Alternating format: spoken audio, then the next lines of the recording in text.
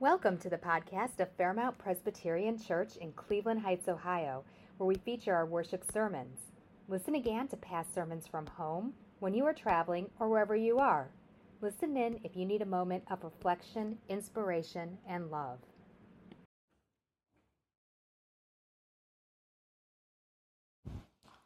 Will you join me in prayer?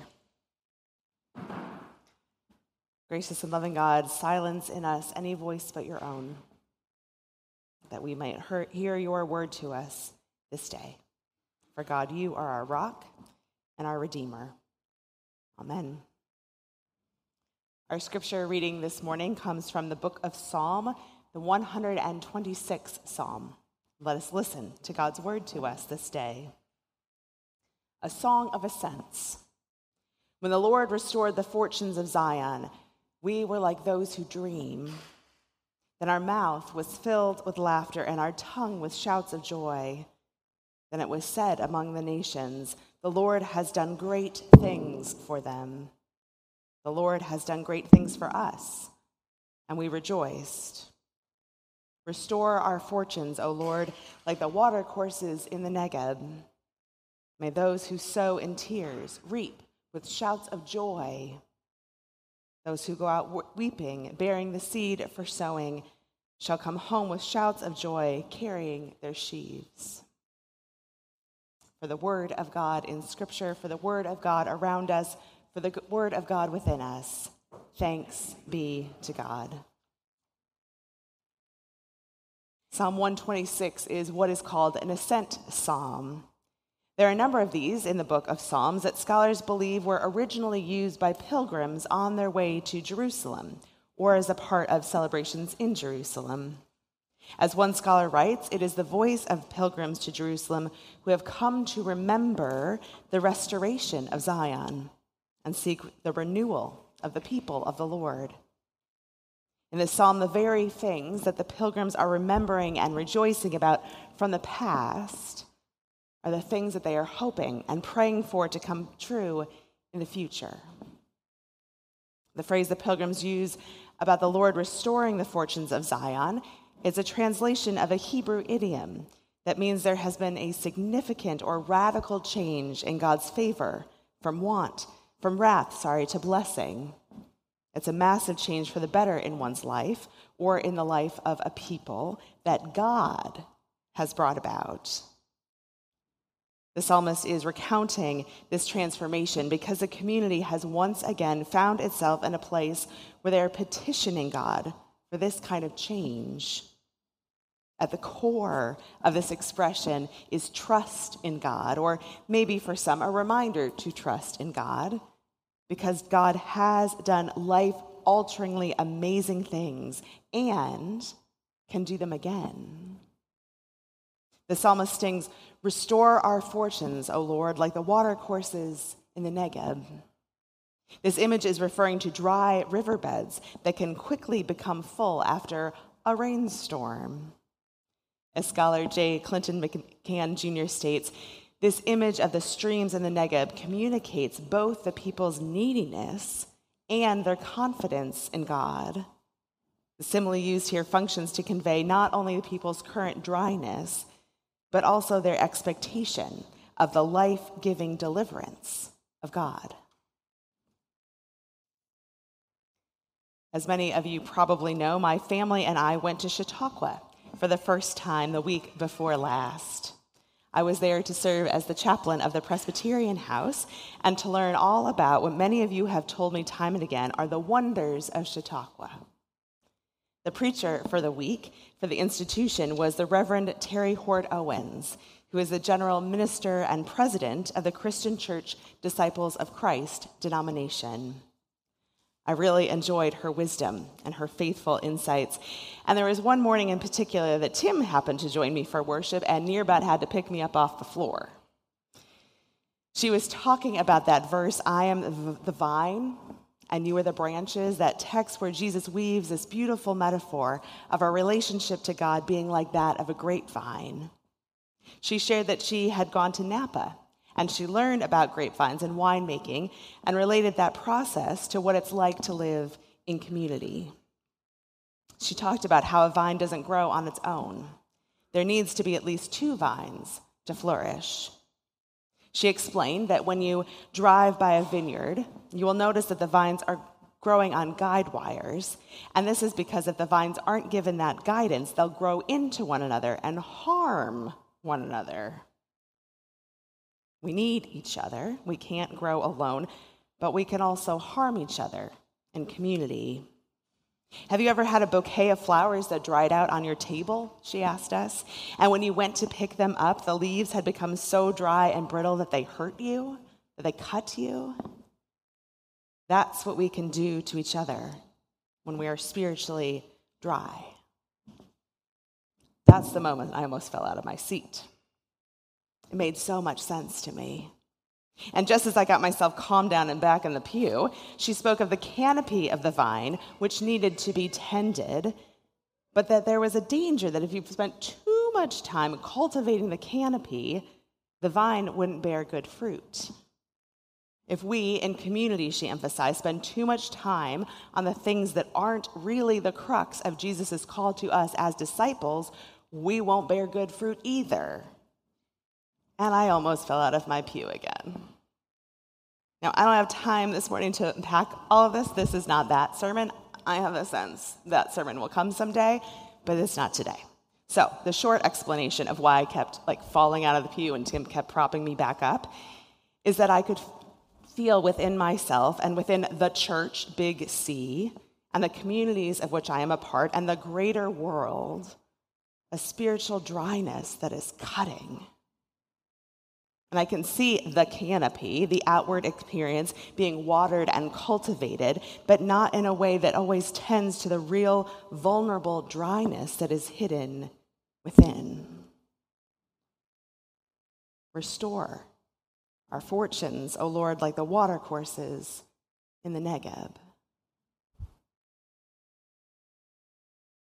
Later that day, I met the author of one of my favorite books, a book that in high school changed my life, House on Mango Street by Sandra Cisneros. After her talk, I was the first one to the mic to ask a question, and I began to cry, surprising no one, because I was so excited to see her and to hear her voice for the first time and to hear her talk about how she sees the world and lives in it and her approach to writing. And I was overwhelmed with gratitude to be able to tell her that her book helped me to see that words could be beautiful and to touch people, me, deeply. And that it was possible for stories to feel tangible and authentic and steeped with such intensity of grief and ordinariness and beauty. Very different than the other books I'd been made to read, like Lord of the Flies. In response to that, she talked about how reading books was like going to the drugstore, that each book is a different prescription. And while Lord of the Flies was not my prescription, it might be someone else's. But she was glad to hear that I found the prescription I needed in her book, in her words. Restore our fortunes, O Lord, like the watercourses in the Negeb.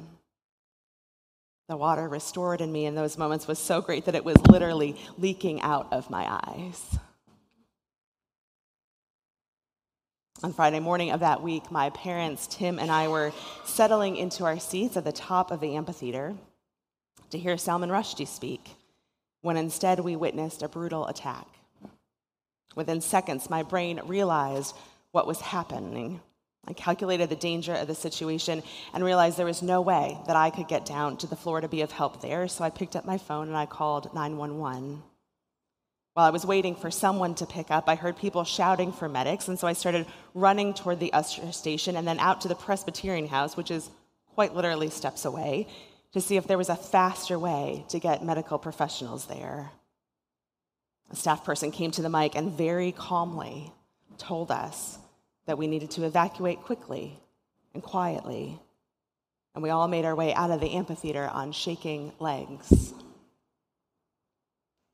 It was just a few minutes later, still shaking, that I found myself in the chapel of the Presbyterian house, circling chairs so that people could talk and process what they had just witnessed.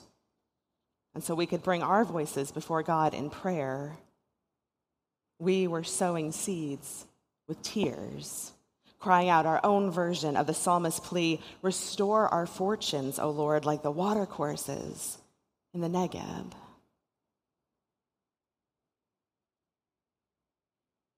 I continue to find reasons every single day to be thankful for my experience and training as a hospital chaplain.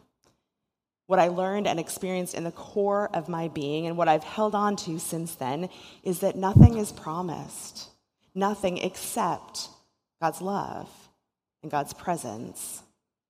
Not our health, not the health of our loved ones, not that we'll always live happily ever after, not that there will always be peace, not that we will have the employment that we need when we need it, not that addiction will never find us, or that we will somehow never be a part of the traumatic stories that we hear of in the news. None of that is promised. And that's a really uncomfortable and often unbearable truth to live with. But again and again, those painful truths give way to God's restoration.